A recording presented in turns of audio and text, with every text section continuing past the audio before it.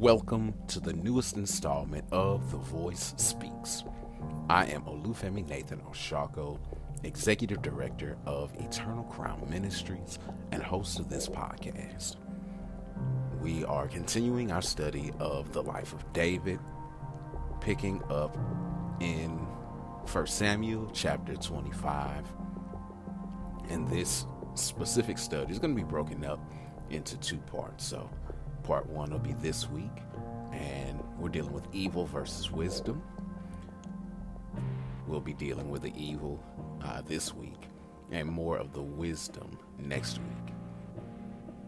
One of the key takeaways that I want to make sure everyone is able to receive from this is the benefit of the anointing. So, in this passage, you have Nabal, who was of the tribe of Judah, a rich man, had 3,000 sheep and about 1,000 goats. He was a descendant of Caleb, and we know that David was also from the tribe of Judah and was living in the land of Judah at this time while he was in exile from Saul. The writer made it a point to tell of the character of Nabal, that he was a harsh, hard, evil, mean man, and that's how he conducted his business. This was very evident when we look at how Nabal dealt with David. Now, Nabal's shepherds and David's men shared a land together at one point. They were out in the desert of Maon. Maon is the same place where Saul was chasing David around the mountain and had to stop going after him to go and take care of the kingdom because the Philistines had invaded and started raiding the land. So this is the same area where the shepherds were keeping Nabal's flock. Now again, Nabal is a family member of David because they're both of the tribe of Judah. And David was out there. David's been a shepherd, so he knows the hazards of shepherding. And on top of all that, he was going to be king eventually. So while he and his men were out there, he made sure that Nabal's flocks were untouched, that no one came and took anything, that his men didn't take anything, and that they were protected from wildlife and things of that nature.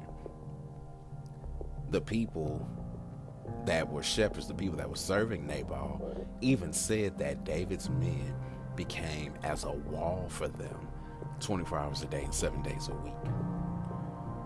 So this is what David was doing out in the wilderness concerning Nabal and his property. It was time to shear the sheep. David knew, hey, this is a time of celebration. I could use a little something.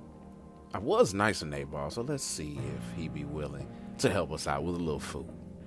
So he sent some messengers to Nabal to ask, hey, can you help us with providing a bit of food? We didn't take anything from you while your men were out there and while your sheep were out there. We made sure they were protected.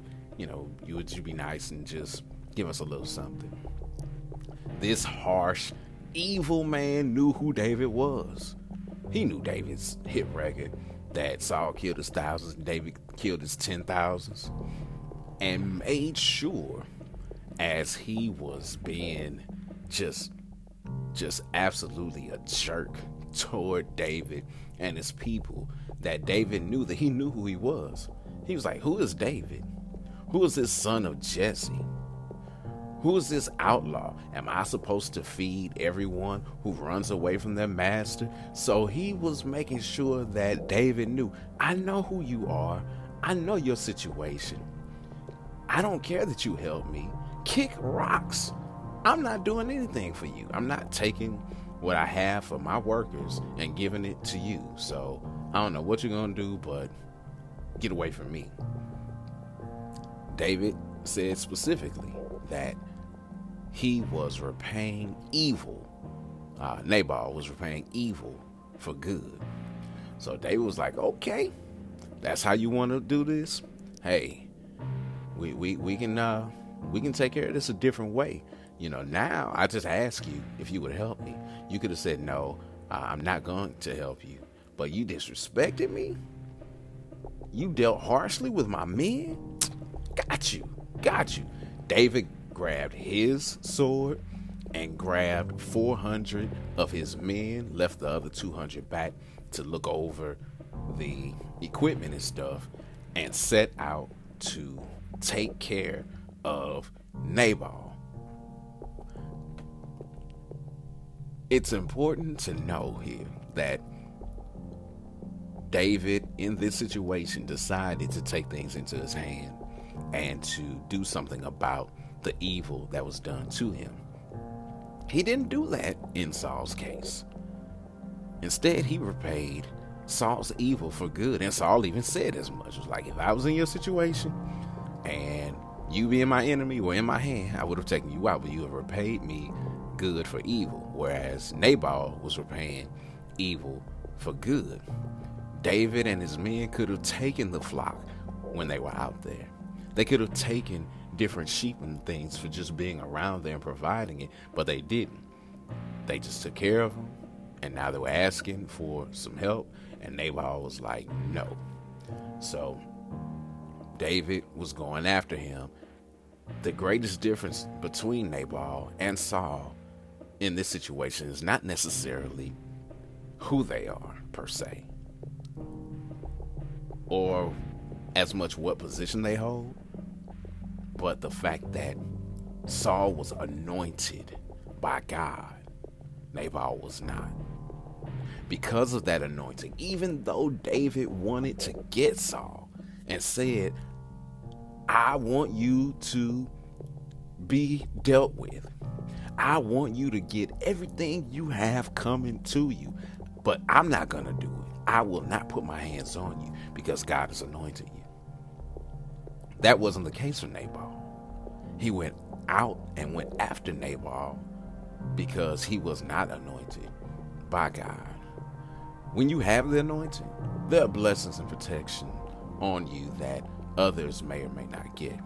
And it's important to know this and not to take advantage of it. We shouldn't be doing things haphazardly because we know the anointing will make up the rest. We shouldn't treat people any kind of way because we don't have the level of respect for them that we may have for someone else who we know, that they are anointed, or that they have possessions, or they have this. No. Every single person is important. Every single person is precious in the sight of God because in Jesus Christ, He died to set them free of their sins. So everyone is important. Everyone is worthy of respect. And we need to make sure that we are doing that. We also, again, need to make sure that we're not leaning on or taking the grace of God for granted. We need to do everything that we can, work in excellence, trusting that God will make up for whatever our shortcomings are. What's even more important is to make sure that you have God's Spirit in you and His anointing on you. It makes a way for you. It protects you. Because Nabal was not anointed, he was getting David's full wrath. Because Saul was anointed, he was not getting not getting David's wrath. David was so angry and upset, he said that I'm taking out you, I'm taking out your family, I'm taking out anybody who carries your name. No one from this point on will be able to say anything about Nabal because your whole family is gonna be wiped out.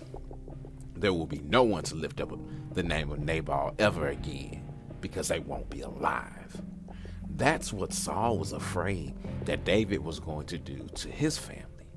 Again, the difference between Saul and Nabal was the anointing.